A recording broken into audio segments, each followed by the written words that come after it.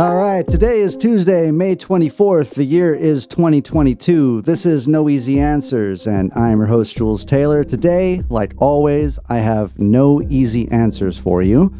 Today we have Dan Arel on the show, and man, I'm such a fan of what you do, man. I've wanted to talk to you for a long time, and I know you, Dan, from your books and the podcast you were hosting called Danthropology.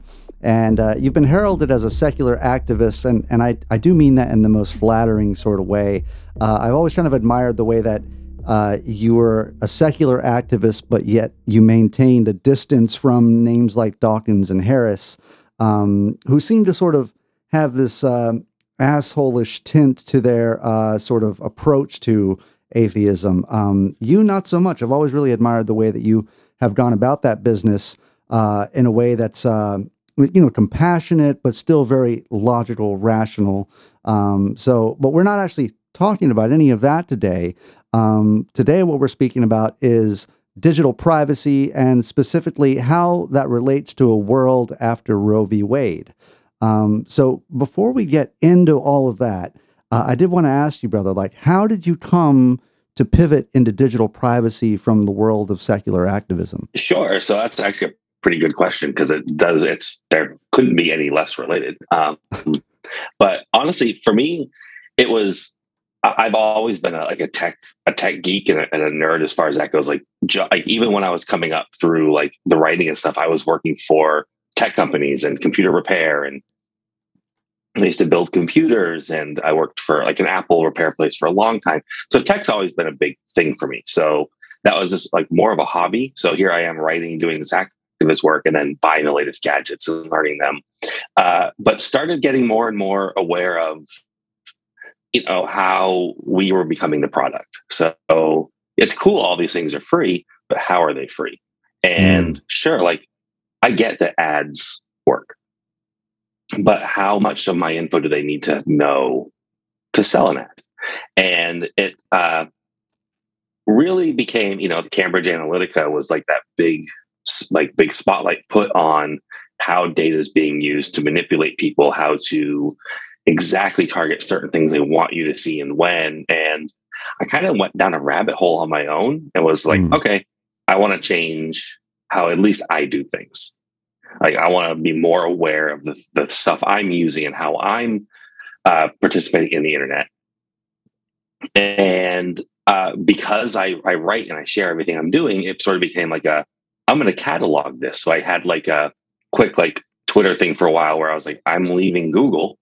Here's how I'm doing it. Here's what I'm replacing this with and trying this, and stumbled onto these great sites with resources, and then decided one day, I'm going to build my own site that does this, thinking literally it would just be a page. I would reference it once in a while, and it just gained traction. And I ended up writing for different privacy organizations, just based on the fact that I could write and was researching it. Yeah. And, this little side hobby became bigger. Wow. Well, that's super cool, man. It's, I just saw an article, I think this morning actually, about how there's some sort of way they're working on to enable you to have a conversation with a loved one that's already passed on based upon the accumulation of data that they have on that person. And I think there's there's some ethical there's some ethical issues that arise with that. What happens with your data after you're dead? What happens to, the millions of people who are on Facebook that are no longer living? What happens with all this data is a big question mark. And I believe in episodes, I had an episode where I spoke to some death doulas, some people who coach people through end of life transitions. And I did not expect the ethical conversation to come up as far as what we do with data at that point. So I think the things you're studying become more relevant every day. And I'm really happy to get a chance to talk to you about something that's pertinent to the days that we're living in here, regarding the things that you're specializing in and studying now. So, just to get right into it, man, what we're talking about is, how one would go about obtaining an illegal abortion while not leaving a digital paper trail or a digital trail of crumbs that could lead to incrimination. And, I have a whole bunch of questions on this stuff.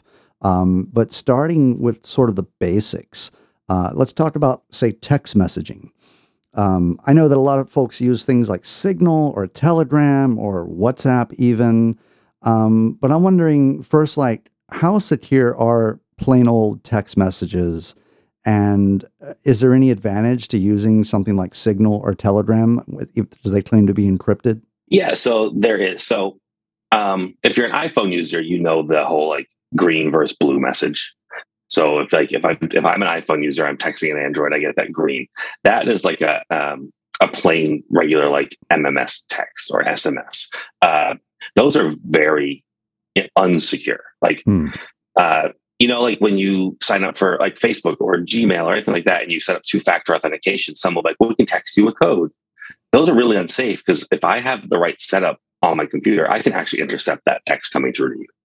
Oh, wow. And so if you watch Mr. Robot, the TV show that was on for a while, there's a scene where he is phishing somebody. He's sending emails to a company trying to get them to click a link.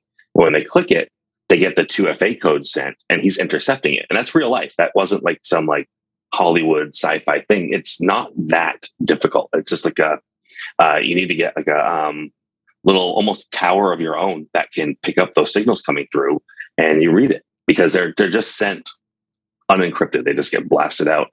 Now, if you're on an iPhone, like the blue messages, those are actually encrypted. So if you and I are texting back and forth, the iMessages are encrypted on our phone. So when you unlock your phone, it unlocks your encryption, but they do have to go through Apple servers, and you don't really own, like if they're stored on an Apple server and the feds want to go subpoena, they can get that. And Apple's going to be like, all right, well, you have a subpoena, here's the servers. So they're not encrypted in the same way that like Signal is, where Signal, there's zero knowledge. So with Signal, I have my phone, and on my phone, I set up my Signal account. It creates the encryption key, which is like a very long string of letters and numbers that have to be used to unlock that message. And if you don't have that key, the message is unreadable. And you have a key on your phone, and we're sending signals back and forth, and everything's going through the Signal server.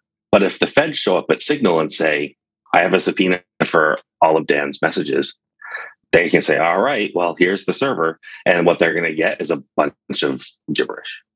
They can't unlock it. They can't open it without the key. They need the key off my phone. So they would need to get access to my phone, unlock it, get into Signal to see any message I've sent. So that's the most secure way to do this. Like Signal bringing in end-to-end encryption and them having zero knowledge. So they can say, yeah, we know Dan has an account. He signed up with this phone number on this day, but they can't tell you really anything else past that. Like that's all they can see. They can't see the rest that's happening.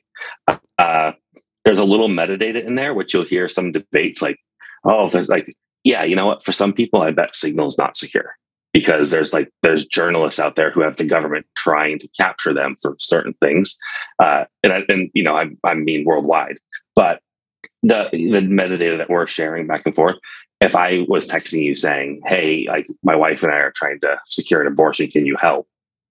They can't get that. They might be able to see that you and I conversed, but they have zero evidence of what we talked about, and they cannot see it without physically getting our device. And so that's really great. Telegram, same concept, except Telegram isn't end-to-end encrypted by default, as so many people think it is. So if you and I open up a Telegram and just start chatting, it's not encrypted unless we go in and set encryption. And so a lot of people make that mistake of thinking I can say anything on here. And it's not, and especially in groups. And so especially like if you're organizing a group chat about people who are helping get access to morning after pills or birth control pills and these things, and you're in a group setting, those aren't encrypted. And so if you'll see all the time, like white nationalist groups have their whole Telegram strings published to the web, it's because people just go in there and take it. It's not hard to get. They're not encrypted. They're not secure. WhatsApp is actually end-to-end encrypted. Wow. Your device is what unlocks it. So on paper, they're just as safe to use. And they use Signal's encryption technology because it's open source. But it is still owned by Facebook. So you do have to take in a lot of trust that there is no redundancy. They're not being stored somewhere where your key is actually stored as well, where they can go get that. That hasn't been tried in court so far as I know. So like, a lot of this stuff gets called out. These bluffs come out when you get taken to court and they're like, oh, here's all the files we had. Or they go to court and they're like, look, here's all the files we have. There's nothing. Have at it. Have fun.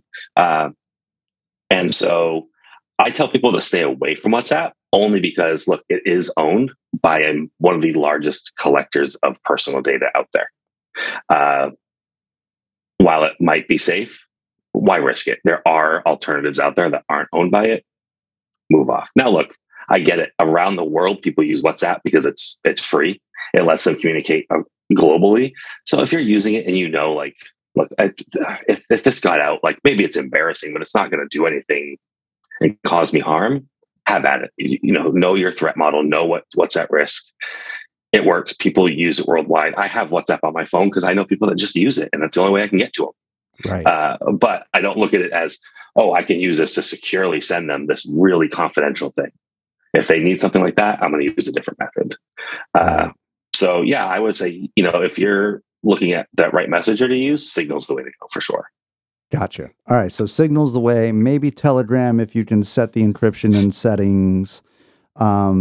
So maybe this is a dumb question, but then Facebook Messenger just has no place in this conversation for privacy. Please don't use Facebook Messenger. Right. There is encryption in there again, but it's not unlocked by your device. So while Facebook claims I can't see your messages, well, yeah, they can't, because like if I'm just an employee, I can't just go in and be like, oh, that's what they're saying. But Facebook as a company can open those messages if they need to. Gotcha. And by they can say we have a policy that we don't do this, and we can believe them, and they can actually follow through. But the second a warrant shows up at their door, their hands are tied. They do have to follow the law. Like we shouldn't expect companies to be the activists for us. They're corporations. They're not going to. So don't expect that. Right. So is there anything to the usage of, say, disappearing messages? I think Snapchat offers that. A couple other programs offer that. But I'm wondering if you have any information about the actual disappearing part of that. Like, are those messages still retained? Probably same situation where they could be obtained via subpoena. So with Signal, they offer disappearing messages. Those ones are perfectly safe. And the nice thing about those is that if you and I are chatting, and it is something we don't want the feds or government or anybody to see, and they're disappearing, if someone got my device and unlocked it, they're not going to see them because they disappeared. Where if we don't have them disappearing, they can go back and look at our whole history. Right. So there is a benefit to that. Yeah, they are actually going to be, for at least a certain amount of time, still stored on a Signal server. But again, they're end-to-end encrypted. Only your device can unlock it. So you don't have to worry about a third party being able to come in and take that. If I don't use Snapchat, I don't follow them too closely, but I do remember a whole thing with them having disappearing messages that were still stored. And they're not encrypted. They're stored on their server. Like their servers, I don't mean to say their servers aren't secure. They have encryption on their servers. You just don't own the rights to that encryption. They do. So they can go in and open it. They can go in and see it. And so you just need to know who's storing your data. So don't use Snapchat to send very secure things, because if the feds want it, they can see it. Right. So basically, disappearing messages. Yeah, it's just Signal the whole way is what we're getting to at this point. Signal the whole way. There are, look, I could sit here and tell you 5 other options, but I'm looking at ease of use here. You download Signal, you can sign up like that. I can tell you about Matrix and Sessions and all these. Lots more setup, a lot more technology is needed.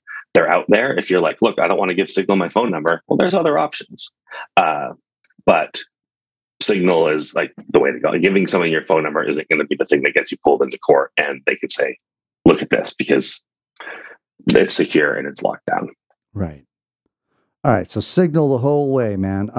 So, one thing I've noticed, man, I've been reluctant to sort of engage with TikTok, and, I finally downloaded it and I was like, this is a pretty cool program, but at the time, like the backstory is I just moved across the country, right? I just moved from New York to Texas. And in the last sort of 3 weeks I was in New York, I was in the process of packing up and moving, and my partner at the time were discussing our relationship, intimate details, a little bit of fighting, what have you, right?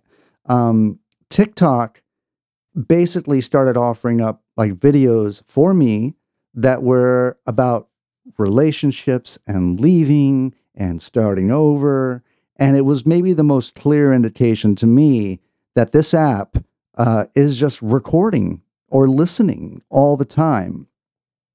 So what I mean by to ask you in all of this, right, is like how intrusive are apps like TikTok on your phone? Like, do they listen all the time? I think we've all had one of those experiences where we're talking about, I don't know, like a new set of sneakers or something, and all of a sudden we get a targeted ad for a set of sneakers, and it's way too specific to what we were talking about to, at least I think all of us have had an experience that way. So what can you tell us about, like, I don't know, maybe specifically TikTok, but about the sort of intrusive nature of a cell phone recording you, like as an always-on recorder towards targeted ads? Like, what can you tell us about perhaps limiting that sort of thing? Sure. So it's an interesting one because from the research I've done and some of the stuff I've read, it's been pretty fairly debunked that your phone is actually listening and selling ads based on what you're saying. Okay. And now, look, that doesn't mean so Android and iPhone work very differently. iPhone really sandbox every application so that they can't do things without your permission. They can't access other parts of the app. You'll hear Facebook complains about it all the time. Facebook wants to know what you're doing on this app so they can sell you an ad in theirs. And Facebook blocks them off. They build a wall around it and say, no, you can access what they're doing in your app. But when they leave it, you're cut off.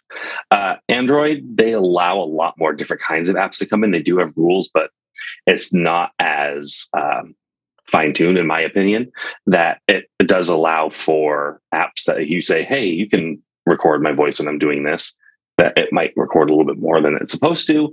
But all in all, your phone isn't really listening and selling an ad to you. The truth is actually a bit more horrifying as far as I'm concerned, because really what's happening is we're having so we can use your, you're having these intimate conversations with your partner and deciding what are we going to do?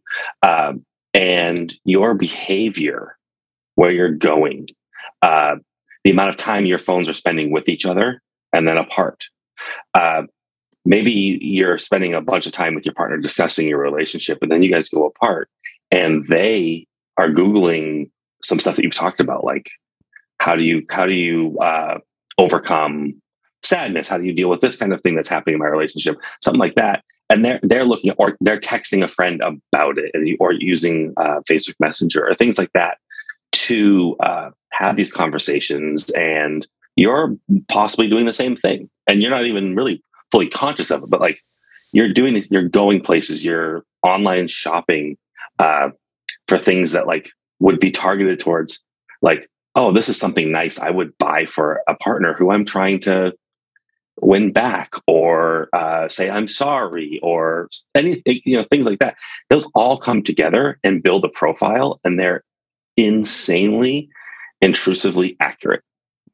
Where it starts building a network of who you're seeing. So like the truth is, like if I'm talking about shoes and I want to buy shoes, I go to a shoe store. I don't even Google shoes. I'm just out and I'm like, you know what? I need a pair of Vans. And I'm like, there's a Vans store down the street. I drive to it. Boom. It knows I was at the Vans store. Because a lot of your apps, you just say, oh yeah, you can know my location all the time. iPhones ask you always on or only when I'm in the app. And most people just click always on. It's easier.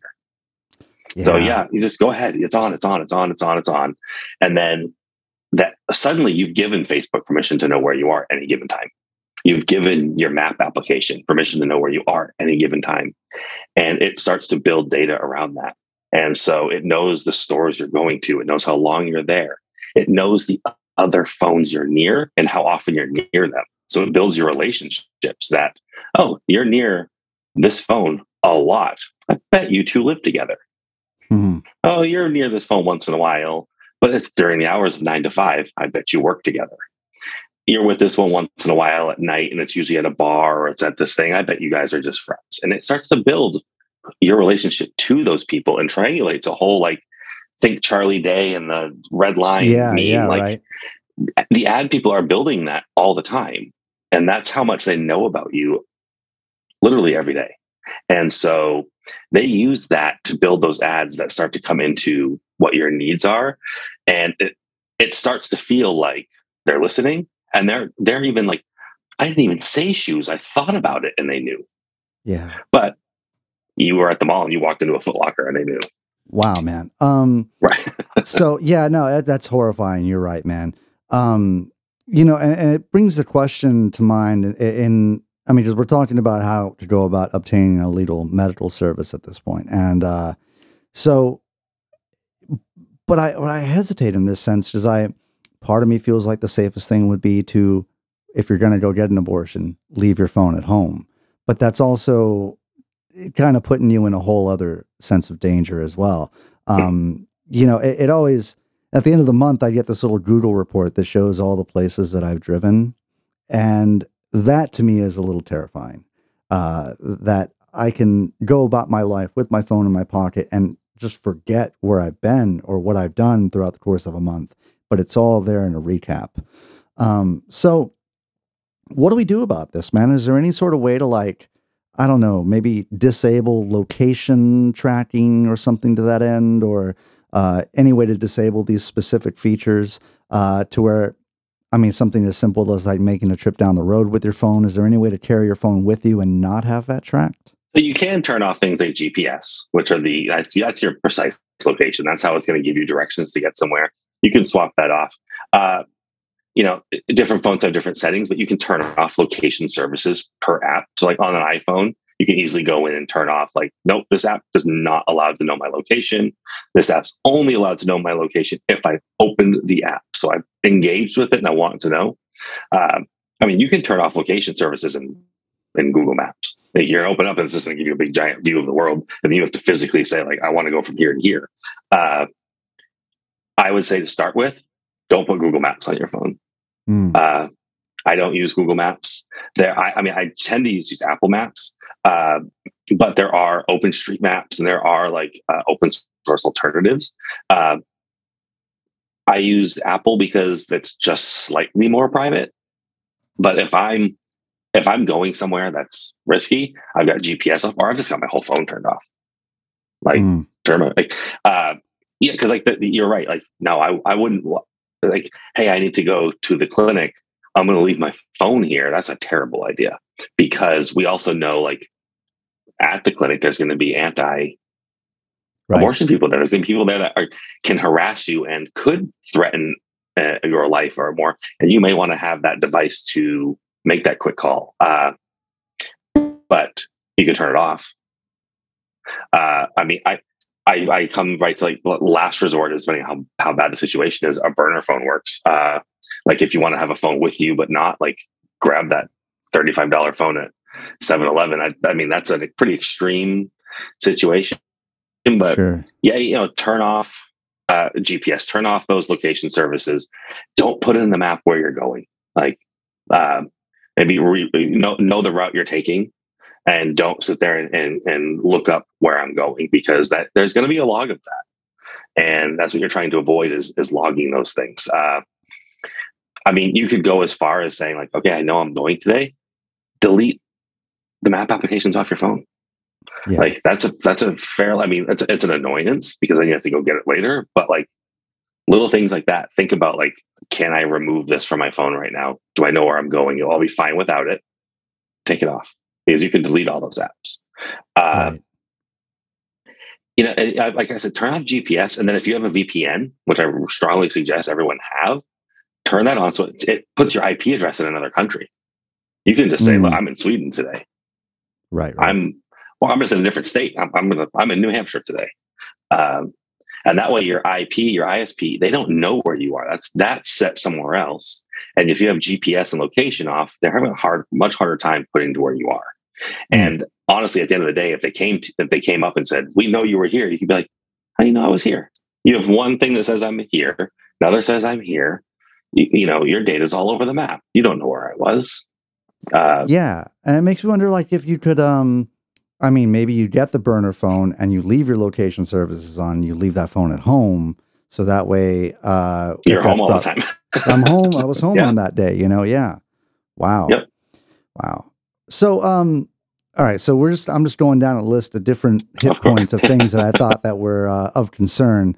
So payment history. I mean, maybe the beautiful part about finances in the 21st century is that we don't have to manually balance our checkbooks. That was a pain in the ass when we had to do that. And oftentimes there were errors and it's just a shitty sort of thing, right?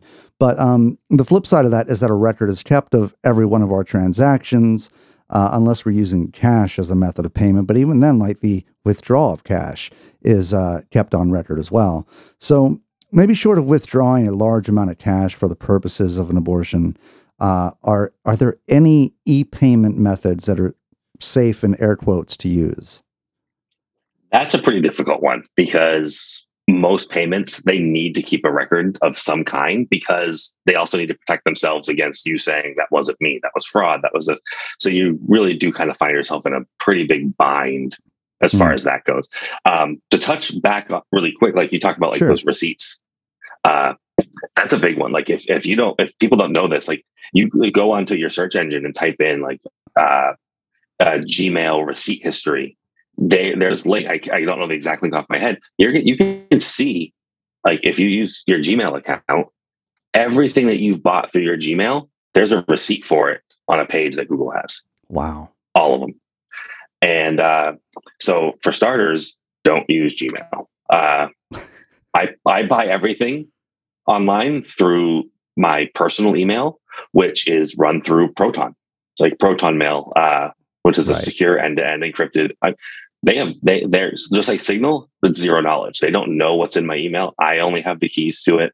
It's all secure. So anything I buy, the only record is what's on that site that was bought. So like, yeah, if I go to Amazon and buy something, Amazon has plenty of records of what I bought, but Proton has no idea. So they can't, like, if they were to go to Proton, they're like, what did he buy? There's no receipt there. They can't see it. But if I go to any store online, I still have to put in payment info. Now, if this is tough because you're not paying for these things online, like you're going to a clinic, because like online payments, it's a little easier. There's sites like privacy.com where you can put your bank account on the back end and they give you a temporary credit card that works one time in one purchase. And you can kind of run certain things through that. But again, you're not going on to, Planned Parenthood's website and prepaying for these things. You've got to go and you've got to get your appointment, figure out all the things you need and things like that. So really, like, you do wind up in that situation where if I want no record, I need to show up with cash. Another great alternative is, I say great alternative. These aren't great. None of these are great because look at the situation that we're talking about. But another alternative to this is going to Target and buying like the Visa gift cards. Okay. So, you buy a $500 Visa gift card and then you show up and that's what you're using because there's no history to that, your card. You don't have to set up an account for it. It's like a gift card. You just walk in, you run it, it takes the money out, and you're good. Obviously, if they really wanted to do the work and trace back who bought that gift card where, but again, you come down to do I just show up with cash there? Like, how many steps do you want to put in between? Unfortunately, we're in that situation where like we're trying to watch how the laws look. Yeah. What does this mean? Like, how many steps do I need to put in? Is it enough to just go get a gift card, even on my debit card, and go use it and really I'm okay here? Or do I need to go get cash at the city next to us, go to a Target at the city down here, leaving my phone at home, and then showing up here and buying this? Like, it's, we don't know what that bridge looks like yet. And we also don't know what kind of, we also have to take into account that, the clinics and organizations that will be doing these are going to think about people's safety and privacy as well. So how are they processing payments? What are they doing to offer that? So there's a lot that remains to be seen around that part of it. But unfortunately, we're still in a time where like cash is the most secure, least traceable way to do any of these things. Right. Yeah. I mean, going back to what you said about VPNs, man, and how you highly recommend them, I wonder how effective VPNs are and how effective like private browsing windows are. Because, you're supposed if you use a private window on your computer, I guess you can't, it doesn't remember your search, doesn't remember your websites that you went to, doesn't use any of your cookie saved passwords, stuff like that. Right. So you're of the opinion that VPNs like are actually maybe they work and as advertised. And but as far as private windows, like if someone who's trying to Google where to get an abortion in a private window, are any of those search results could they come back to be used against them later? Yeah, so don't use a private window. Private window is great. If I'm at your house and I say, "Hey, my work just hit me up, and I need to jump on a computer real quick and check my email. I'm so sorry," and you go, "Sure, go right ahead." I open up a private window. I can log in. I can type in my password. I can type in all those things. I can do all the work I need. The second I close it, the password's gone. The cookies are gone. All of it. So like you can't open up a window and be like, "Hey, I'm in Dan's work email. Awesome. Let Yeah, me mess with some coworkers." Like sure. that's fine. It's really good. Like you're at the public library using the internet. A private window is great because you close it and you don't have to be like, "Oh no, did I forget to sign out of my email?" No, it's gone. You're done. Your private window is over. But if I open up a private window, go to google.com, type in a search, it is logged on Google. So is my IP address, my location, everything about the computer I'm using is all logged. The only thing that's private about a private window is my proximity to other people who can access that computer.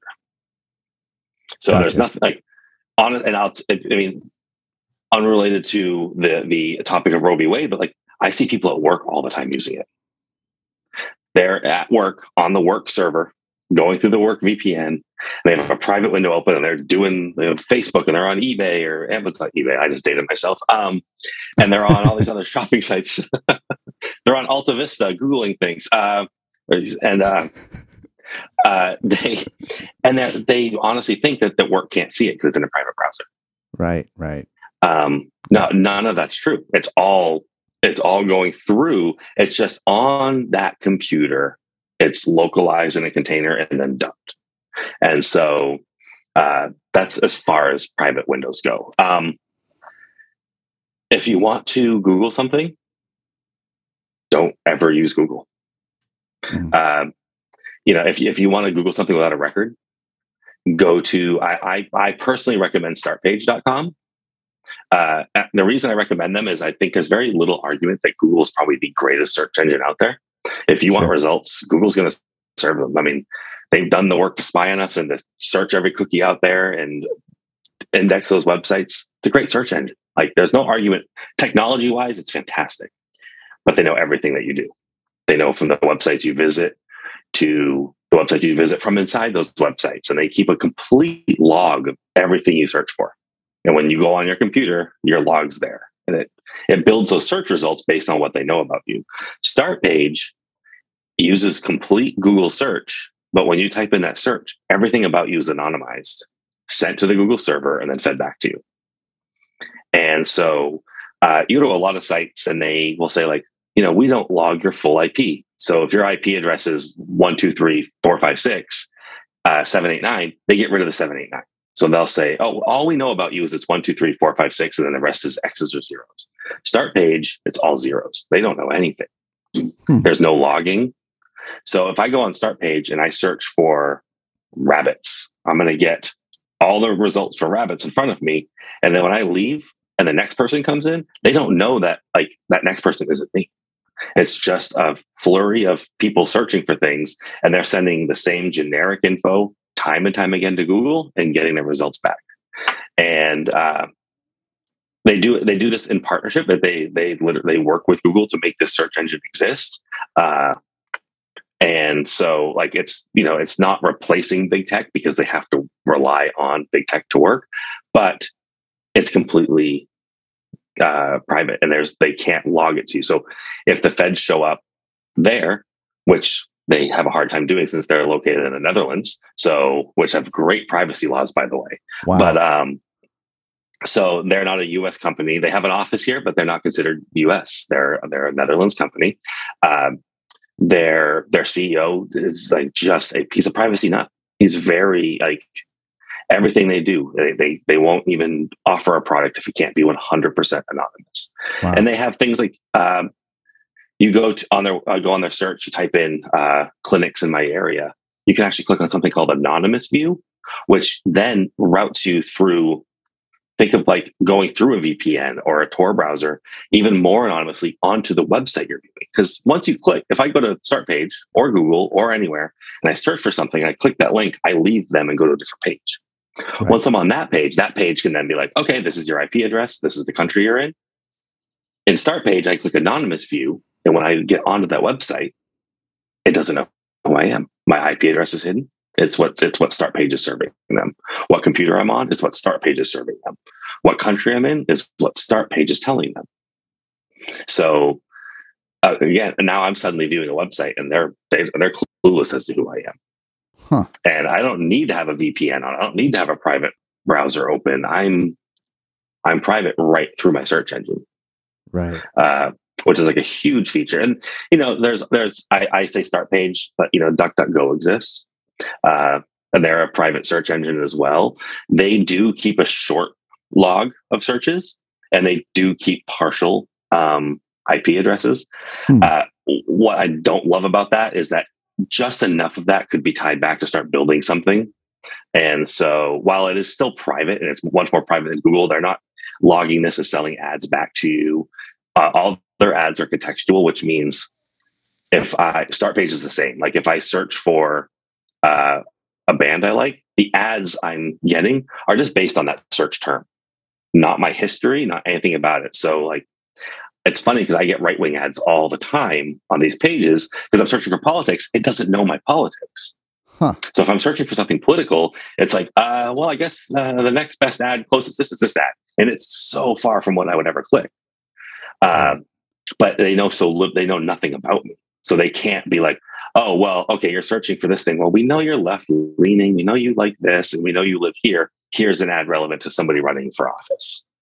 It's like I'll get restaurant ads, and I'll be like, yeah, I don't live in New Zealand. Like, that's useless. Nice. But that just goes to show, like, they don't have that info, and so what they rely on is like I search for a term that's so ubiquitous that like the ad might be like, oh, that's the thing I was looking for actually. Because it doesn't matter where I'm located or my political leanings or anything like that. Like, oh, I'm looking up cool vacuums in my ads for a Dyson. And I'm like, oh, actually, that Dyson's the one I wanted. And I click their site and go. But that's a great way to take out that history. Now there's no search. My ISP doesn't even know what I'm searching for.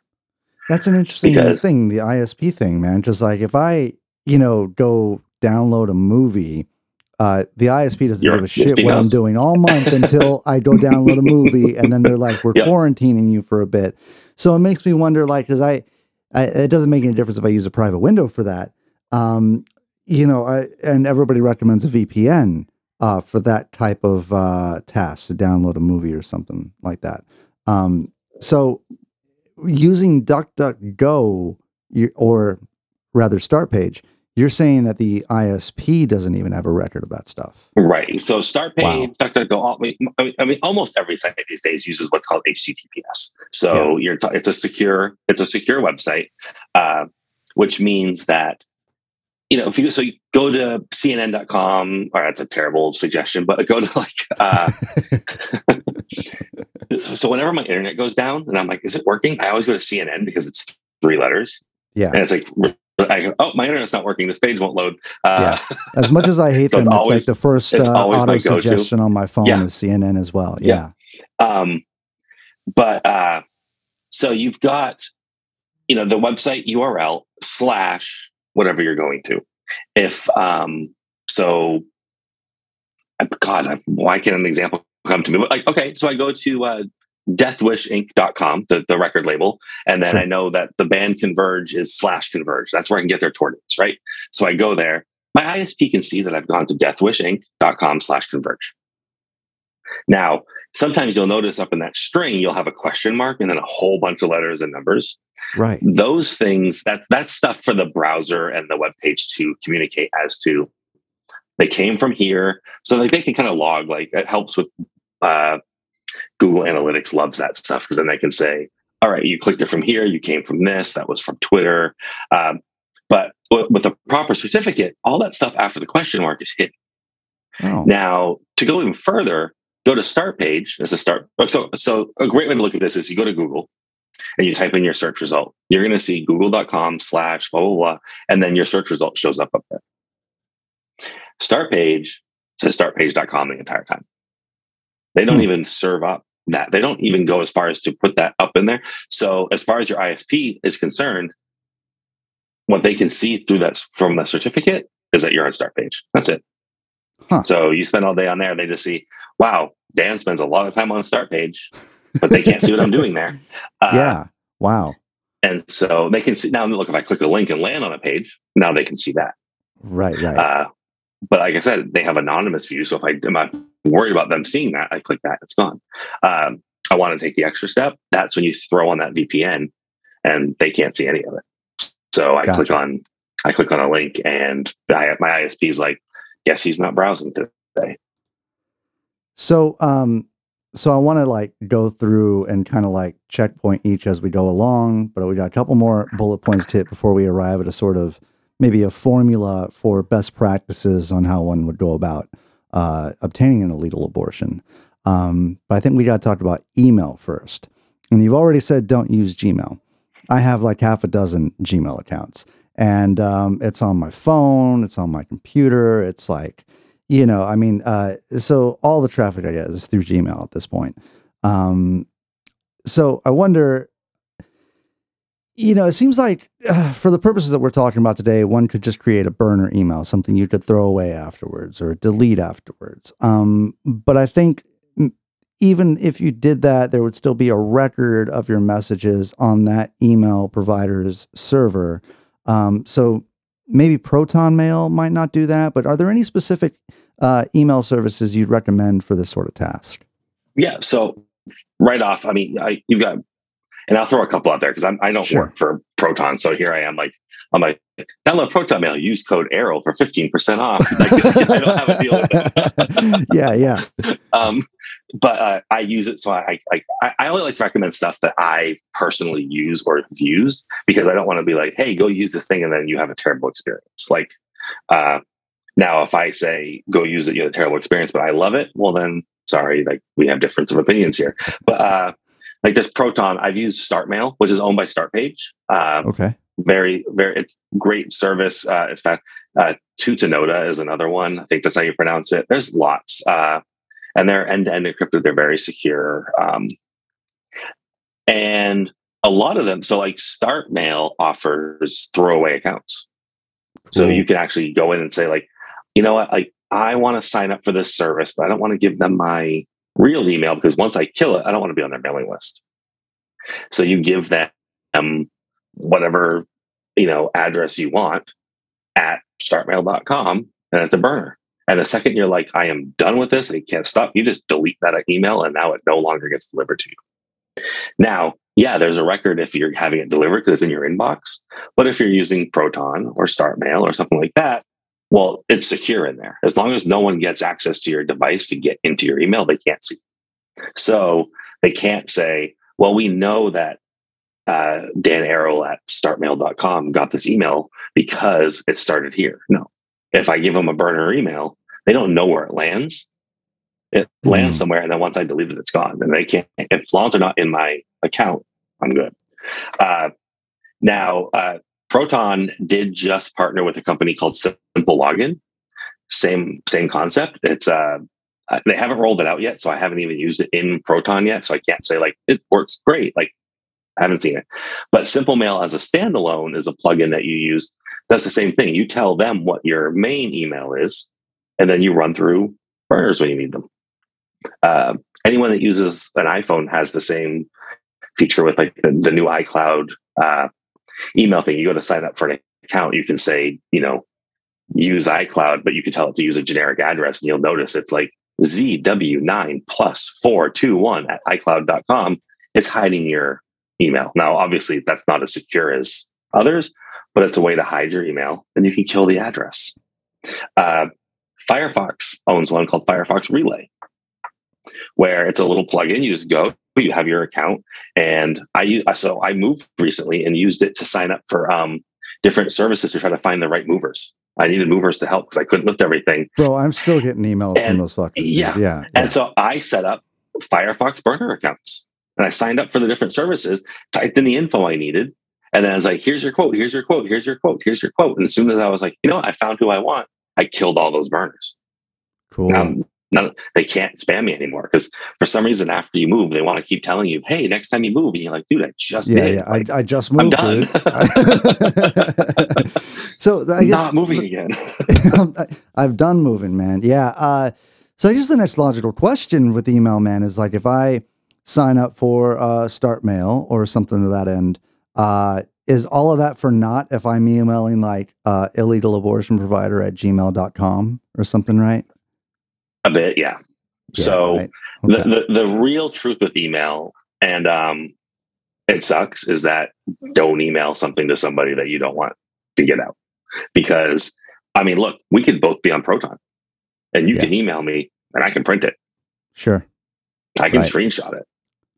There's nothing secure about it outside of the feds can't come get it. So we're both in agreement here that we're not working with the feds here.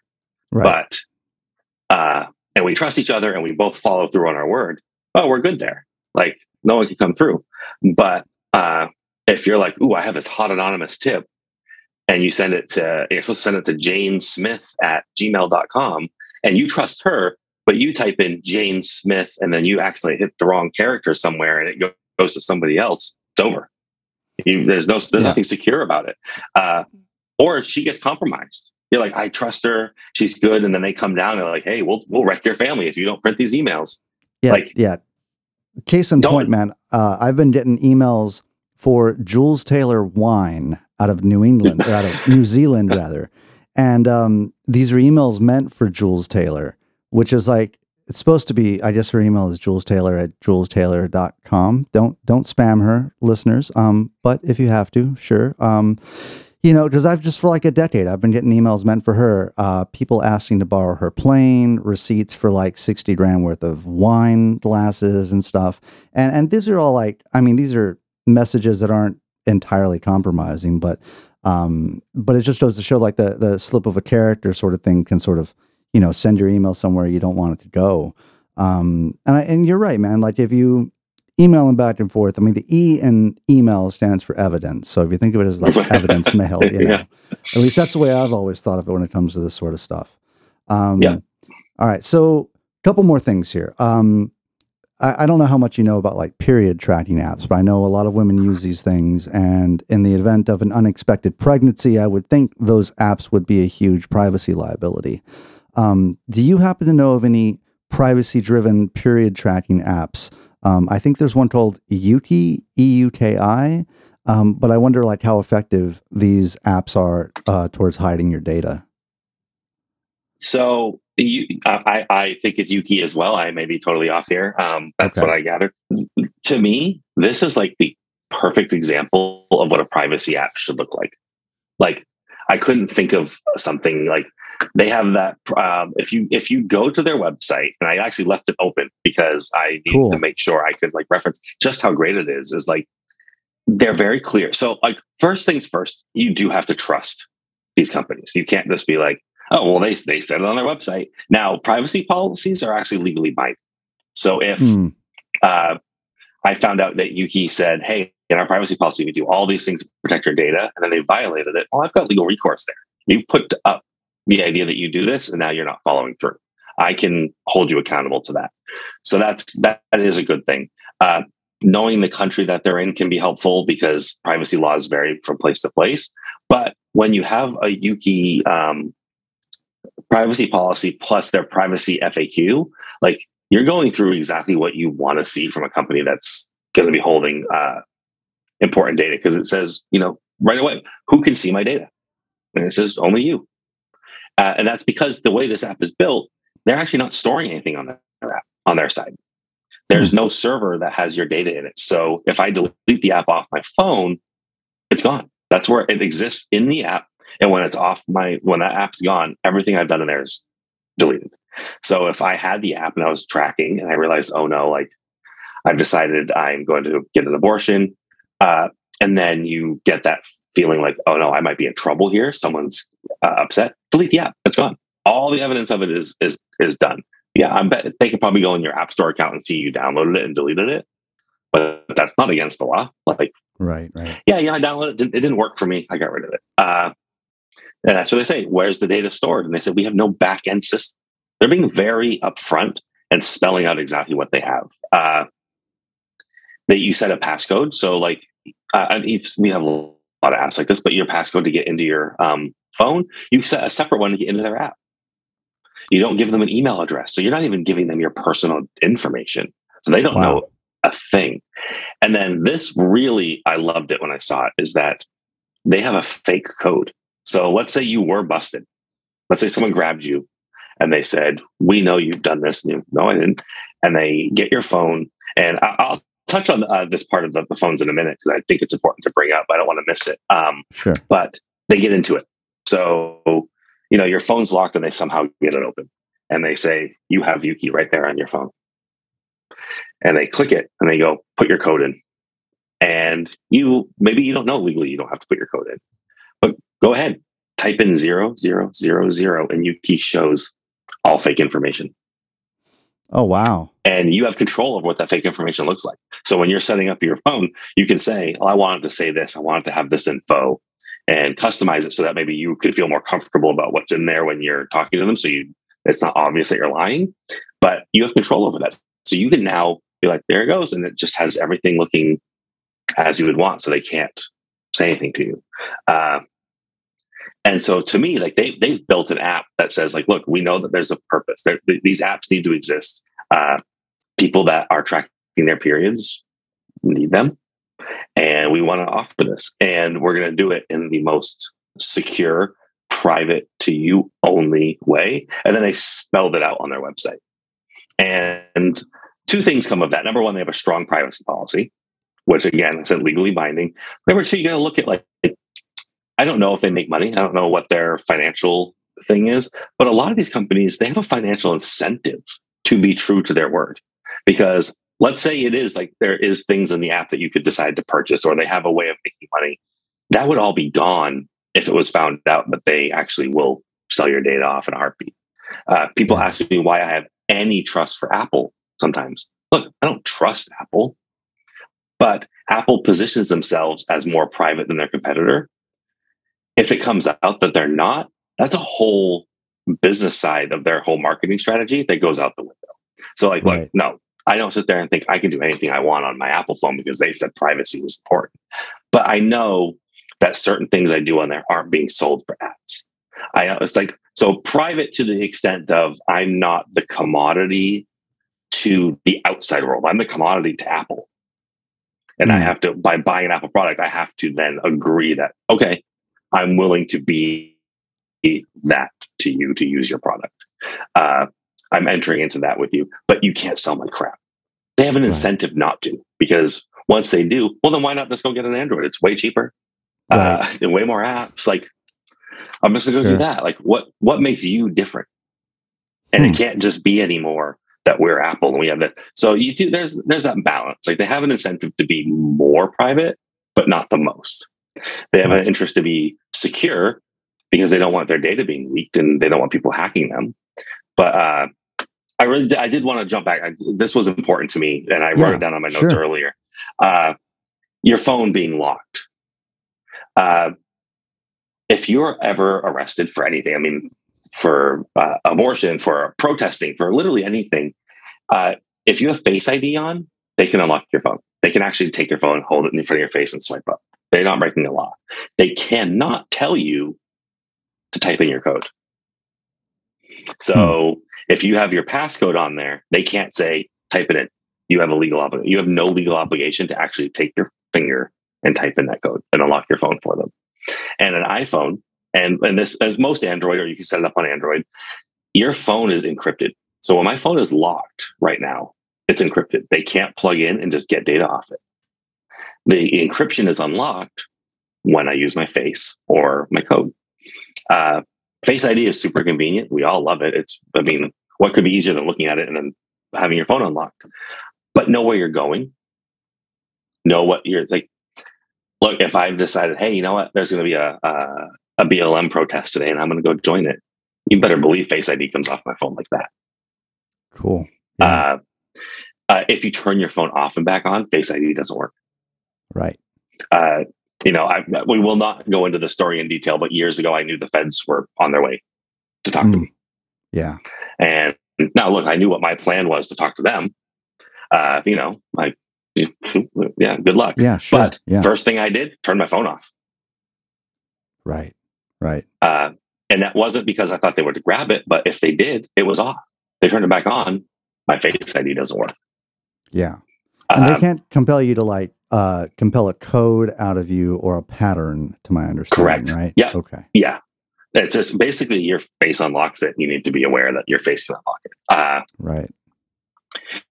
So anytime I feel like I'm going somewhere, and the funny part is for me, there is nothing on I'll hand you my phone right now. Right. There's nothing on this phone that you can't see. Sure. But I don't care. They don't have the right to it. That's mine. Yeah.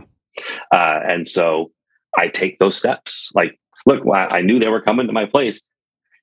I knew why they were coming. They were upset. I more details than I thought I would say. Like, look, I tweeted AOC asking what she was going to do about kids in cages, and someone reported me to the FBI. Like, I didn't even say like, I said, what are you going to do about this? Because she was there touring it. And someone was like, that's threatening. And the FBI, I don't like them, but I get it. They're following up on it. They have to. And so, but they're on their way. And I'm like, that really, like, that's what I'm dealing with today. But phone went off. Like, that's just common sense as far as I'm concerned. But I don't know. People don't know that. They think, well, you can't compel me to hold my. They can hold it right up to your face and you're done. Yeah. Yeah. I mean, as soon as I get pulled over, I restart my phone, just as I feel like that's the best thing to do. I mean, I turn the overhead lights on, I keep my hands on the steering wheel, and I ask permission to move my hands or something like that, Right. And if they compel the phone out of me, then I know they can't compel a code or a pattern. And that seems to be a logical way to go about it. But yeah, I think that folds over into what we're talking about for sure. So as far as text messages, use Signal. As far as apps are concerned, turn off location services and GPS stuff. As far as payment history, use Visa gift cards if you must, or cash if you have to. Maybe the least traceable way to do it would be cash. Use a VPN. Use Start Page in anonymous viewing. Use Start Mail or Proton Mail, maybe, for email, and Yuki, because they have a strong privacy policy. Do you want to add anything to that list, or do you have any further advice of what one might need to do to obtain an illegal abortion? So I have a checklist. Okay, cool. So, awesome. I mentioned earlier, but the privacy site that I run, it's called Think Privacy. The domain is thinkprivacy.ch. And on there, I have what's called a privacy checklist. So you can go on there and search, like, I want to know what the best email to use for privacy is. And I have that. But I wanted to make one page that just listed out, here's some key things that everyone can do just to be more private. This is across the board. This is a Roe v. Wade. I just want to make sure that these companies don't know much about me and other people can't get access to my info. I don't want to get hacked. I don't want people breaking into my stuff. And so I was actually like, there's only a couple here, so I'm going to run through them real quick. Cool. I think awesome. they're good. Yeah. Update your software first and foremost. We get those pop-ups on our computer that say there's a software update and we go later. We do it to our phones. The reason that they're being updated for the most part, other than feature upgrades like we all know about, like when we get like, the new iOS is out, they're security bugs. They've found a vulnerability and they're patching it. A lot of these updates are security updates. You'll even see it on the Mac OS. It will say there's a security update. Do you want to install it? They know there's a bug out there. Once they release that update, they've acknowledged it. So if I'm law enforcement and I know iOS 15.1 has a vulnerability that lets me get into it, I'm going to exploit that every time I get a hold of someone's phone and I need to get info and they won't give me their code. I'm just going to exploit it. Yeah. That's so run your updates, because that makes it so much harder to get into your computer, to get into your phone, to get into any device you have. Keep it up to date, because that's patching up those security holes. That goes to your browser. Update your browser. Update all these things, because they're patching security. I mentioned this already, but change your search engine. Bing, Google, Yahoo. I think I jokingly mentioned Alta Vista earlier. I don't think they exist anymore, but like, right. They're not privacy respecting search engines. But Start Page, DuckDuckGo, Ecosia. There's I can list a couple. I mean, they're out there, and they care about privacy, and they all vary on the degree of how great of the results they are. I said I recommend Start Page because you get those Google quality results privately. Sounds like an ad. I'll admit I do write blogs for Start Page. They give me technology things that they want answered, and I write blog posts for them. Cool. And I like their product, so I do. Use a password manager. I don't know how guilty you are of this, but how many people out there listening can say, "Oh yeah, my password for Gmail, my password for Facebook, my password for Netflix, they're the same." Yeah. And then you get that notification that, Netflix has been compromised to change your password. And then you go change 50 passwords and you forget half of them. And then suddenly you're like, oh, someone's trying to reset this password because they've got your name off a list and they're trying to get in. Gun to my head, I couldn't tell you what my password for Facebook is. Wow. I don't know. It's stored in a password manager. It's 22 characters long and it's random. I don't know what my password manager. And if that gets hacked, I have to change one password. I do not recycle a single password anywhere. And I have one. So you have one thing called a master password. That's how you get into your password manager. Yeah. If that's compromised, I change that. I think I have to use a password manager. I'm very guilty of all the stuff you're mentioning. Like really guilty. Like, people look to me for like technology, and I work in technology, but I'm the guy that like will use his last four of his social at times. And, like stuff like that. That's just like, or I'll just, instead of like changing my password, I'll just add like one or two special characters to the end of it. Yep. So, yeah. Oh yeah. We've all been there. Now that I've switched to a password manager, my life is even easier, because I log onto a site and I just click the thing that puts the password in. And if I need to change it takes 2 seconds. But now I know, like, oh my God, Amazon got hacked again. And their passwords are all leaked. I said Amazon, I actually meant Adobe because they seem to happen the most. But like those fuckers, they went to subscription, no mercy, dude. Yeah. Right. But I have one password to worry about, and I don't have to think, oh no, now they have my email and password to my bank account. Right. They don't, because those are different. Would you recommend a specific password manager?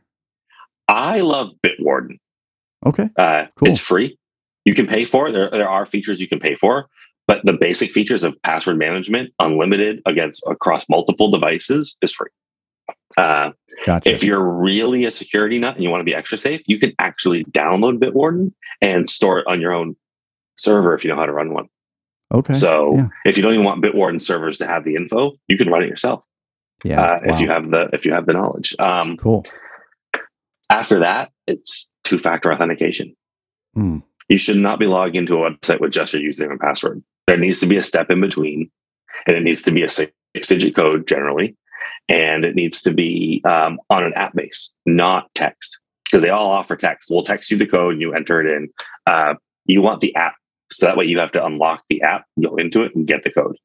And that way there's no interception of a text coming through. It's all locked into an app. And there's, the most popular, obviously, is Google Authenticator. But there's a lot of options for secure, safe password managers. I use one, I believe it's called Regis. Ravo. I switch one. So I like I test apps for my site. I'm always switching. So Cool. find the next cool thing, I'm onto it. But Ravo I've used for a couple of years. It works really good. But there's a lot of password managers, two-factor authentication. And if you do use Google's, it's better than not using one. So if Gotcha. Google Authenticator is the easiest one for you to use, dude, go for it, because they're not giving out your code. It's still secure. One thing about Google is while they're not private, they're very secure. They're hard. You don't hear stories about Google being hacked and all their passwords getting leaked. There's a reason for that. They're very secure. They're just not private. They don't care about your privacy. But yeah, two-factor authentication is huge. Use encrypted email. We've talked about this a few times on here, but Start Mail, Proton Mail, Sure. use encrypted Messenger, Signal, again, the big one. And there's, like I said, there's many others. And on my site, you can click on more if you want to see what they look like. Use a VPN. We've been through this. Always back up your data. And when I say that, that's a thing of, okay, so iCloud. We talked about our phones being encrypted. iCloud's not. It's stored at Apple encrypted on their server, but not to you. Like, you aren't the only one that can unlock it. Anybody can. But I keep my stuff backed up on something called Nextcloud, which is it's like a Dropbox, but it's cool. Encrypted. It's private. Because what you don't want is to always lose everything. Like, privacy is great, security is great, but you don't want to sit there and every single time you think, like, I'm going to a protest, I delete everything I have and start over. Right. Like, store your stuff somewhere secure where only you can access it, but back it up, because it is good to have it. And there's things that I don't want to back up, and I don't back them up. Like, there's things I think need to go every time I want them to go. Sure. But a good secure end-to-end backup. And again, on my site, I have other recommendations. Nextcloud, you have to host yourself. You do have to go in and install it. There are companies that do it, a little bit more pricey, but I give options. So, quick question on the cloud storage stuff, because I know that, like, within say Microsoft OneDrive, there's a personal vault that's inside of that, and I wonder, like, are those any more effective at privacy, or is it just a matter of like a code that is that's the extent of it, basically? It is. So that's almost a trick question, but not meant to be one. It is private. Microsoft isn't looking at it. It is yours, but you don't really have. But again, it comes down, and it's very secure. I will say, Microsoft, Google, these companies, they build a secure as hell product. They know how to lock down. You don't hear about huge Microsoft leaks for a reason. Yeah. They have a great team of people who are building secure product. The thing is that they aren't immune to a subpoena because you don't own the key to that encryption. They're on encrypted servers, so I can't easily hack that server, but they can be legally compelled to unlock it and give out that data.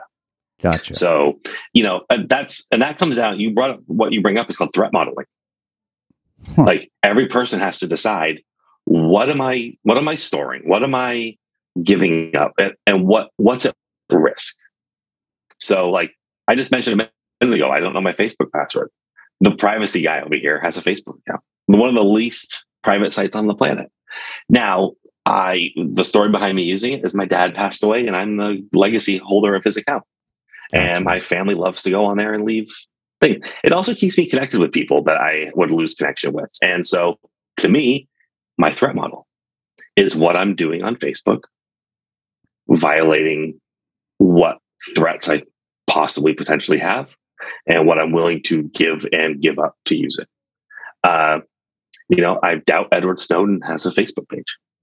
His threat model is much more defined than mine. He has to be very much, here's what I'm willing to do. Here's what's at risk.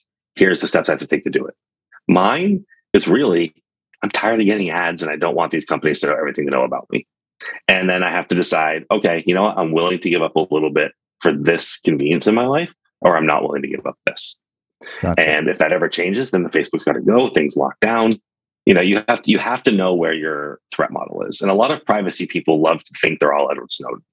And so they run this world where they work in this lockdown world, but then they don't enjoy everything. Like the internet offers us there's a lot of great stuff on the internet. Technology is awesome. You just got to know what you're giving and taking and what you're willing to give up and not. The problem that we face is that right now all privacy is opt out when everything should be opt in. Yes, when you go to Facebook, it should be very clear. They are going to have this info, and it's buried in a privacy policy. But we should go through steps where you say, nope, you cannot know my address. No, you cannot share this. No, you cannot do that. Instead, you have to try to get rid of all that after the fact. And so we live in that like opt-in or opt-out world, where we should live in an opt-in world where I say, yes, I am willing to give you this info for your service, or nope, if you need that, I'm not willing, and I walk away. Gotcha. Yeah. And the last two were use a longer pin. So we talked about using pins on your phone. That 4-digit pin, well, that's super easy to remember. Yeah. Make it 6 to 8. Go longer. Sure. The longer it is, the harder it is for someone to get into. Because you're right. How many people do use the last 4 of their social as their pin? It's that simple, because it's a number that it's a number that you're going to remember. But so people are going to start guessing that right away. Yeah. That's the first thing you're going to check. Someone knows your social, they're going for it. They'll use like birth dates, all those things. So number one, mix it up. Use something different, but use something longer, because 4 is a lot easier to guess than 6 or 8. Right. Right. And then the very last one, this sounds as simple as can be, but it's use common sense. Like, just think before you and I say this about Twitter. I say this about Facebook. I say this about everything. Before I post something, I have to think. I stop and think. Am I giving up personal info that I don't want people to know? Am I saying something that crosses a legal line? Am I saying something that can get me in trouble? Am I saying something that can get me in trouble at work, at home, anywhere? We just got to think. So when you're downloading an app, think, do I need this? And what privacy risks I have? So if you're talking about this, world post Roe v. Wade, and you're like, I'm going to go do this thing. I'm going to go to a clinic. I'm going to research this thing. Stop, pause just for a second and think, if I use this app, who would know? If I type this into Google, who would know? If I send this text using my phone's messenger and not Signal, who can know? Just think those things through before you do them. And that's going to add a world of security, because then at that point, you're taking into that account like, nope, this is fine. I can send this. Or, you know what? I'm not sure. I'm going to jump in Signal real fast here. Gotcha. Because better safe than sorry. But, common sense goes a long way, because I think sometimes we just react. Or someone's like, dude, you gotta download that new game on your phone. It's so much fun. And you download it, and it's like, we need access to your contacts. And you're like, this is a game. Why do you need access to my contacts? Well, I want to play. Yep. And then suddenly they're harvesting everything. Yeah. I mean, it goes back to maybe the beginning of our conversation when you mentioned Cambridge Analytica and about how, those games that people were playing in like 2015 or so, or not even games, they were like, we'll tell you something about your personality or something. You answer a few questions. Survey kind of stuff. Yeah. Yeah. Survey stuff, and that stuff, came back to haunt us and was used to, drive division in society. You gotta stop doing these surveys on Facebook, it's got to stop, man. Like recently, I know people have been doing this sort of cartoonish portrait of their profile pictures. And I'm like, Jesus, dude, did we not learn anything from Cambridge Analytica? Like, everybody's doing this. And I think even somebody went as far as to like track an IP address down to Russia or something, which was, it made too much sense. But common sense is understated in this entire conversation. So I do appreciate you bringing up the common sense aspect at the end of your checklist there, because, even now it's like, even though I try to, assert common sense before I post, anytime I apply for a new job, I'm like, oh God, are they going to check my Twitter account? Cause I've said some shit on there or something, do I need to go private on Twitter? Do I need to, comb through all of my Facebook history or something? Common sense is definitely an understated but important aspect of this conversation. Yeah. You reminded me, go enjoy looking at my my Twitter account. You're going back about 2 weeks. I have my set to auto delete my tweets Wow. regularly. So I use an app. Michael Lee from The Intercept made an app called Semi-Femoral, and it you go in there and you set the dates and the parameters that you want things deleted, and like every 2 weeks it just wipes my Twitter. Wow. Like from like 2 weeks back. So like basically my Twitter only goes back about, I can set 30 days, I can set a year if I want. I can say, if this tweet goes viral, don't delete it. So it has more than 100 likes or more than 1,000 likes or retweets, leave it. And leave the whole thread that's attached to it, things like that. Like, he really made a really great app. But it made me think, I use an app called Jumbo. And it is a data protection app where I can go in and everything lives in the app. So nothing. It's one of those apps where like nothing's on the server. So like if I give it access to my Twitter account, my password and all that stuff is stored on the phone, not in their server, so it can't come out of there. Oh wow! I can set it so my Facebook Messenger deletes every 2 weeks. Cool. I'm not even using anything nefarious in there. I just don't want. It's for me, it's almost like a cleanup. Like, yeah, we're not talking about this thing from then. Go away. Like, it's gone. Yeah. I put all my email addresses I have in here, and it lets me know if any of them show up on a hacked list. So like the I've been pwned like website, it checks that list and sees to see if I've been added to it. And if I have, it alerts me that, hey, your email's been compromised. Heads up, get to work on that. It can help monitor online tracking from like LinkedIn, Instagram, all these things. It's great, and I really highly recommend it as a great tool to help clean up your social. But like, no, I'm the same way. Like, I'm going to get a job.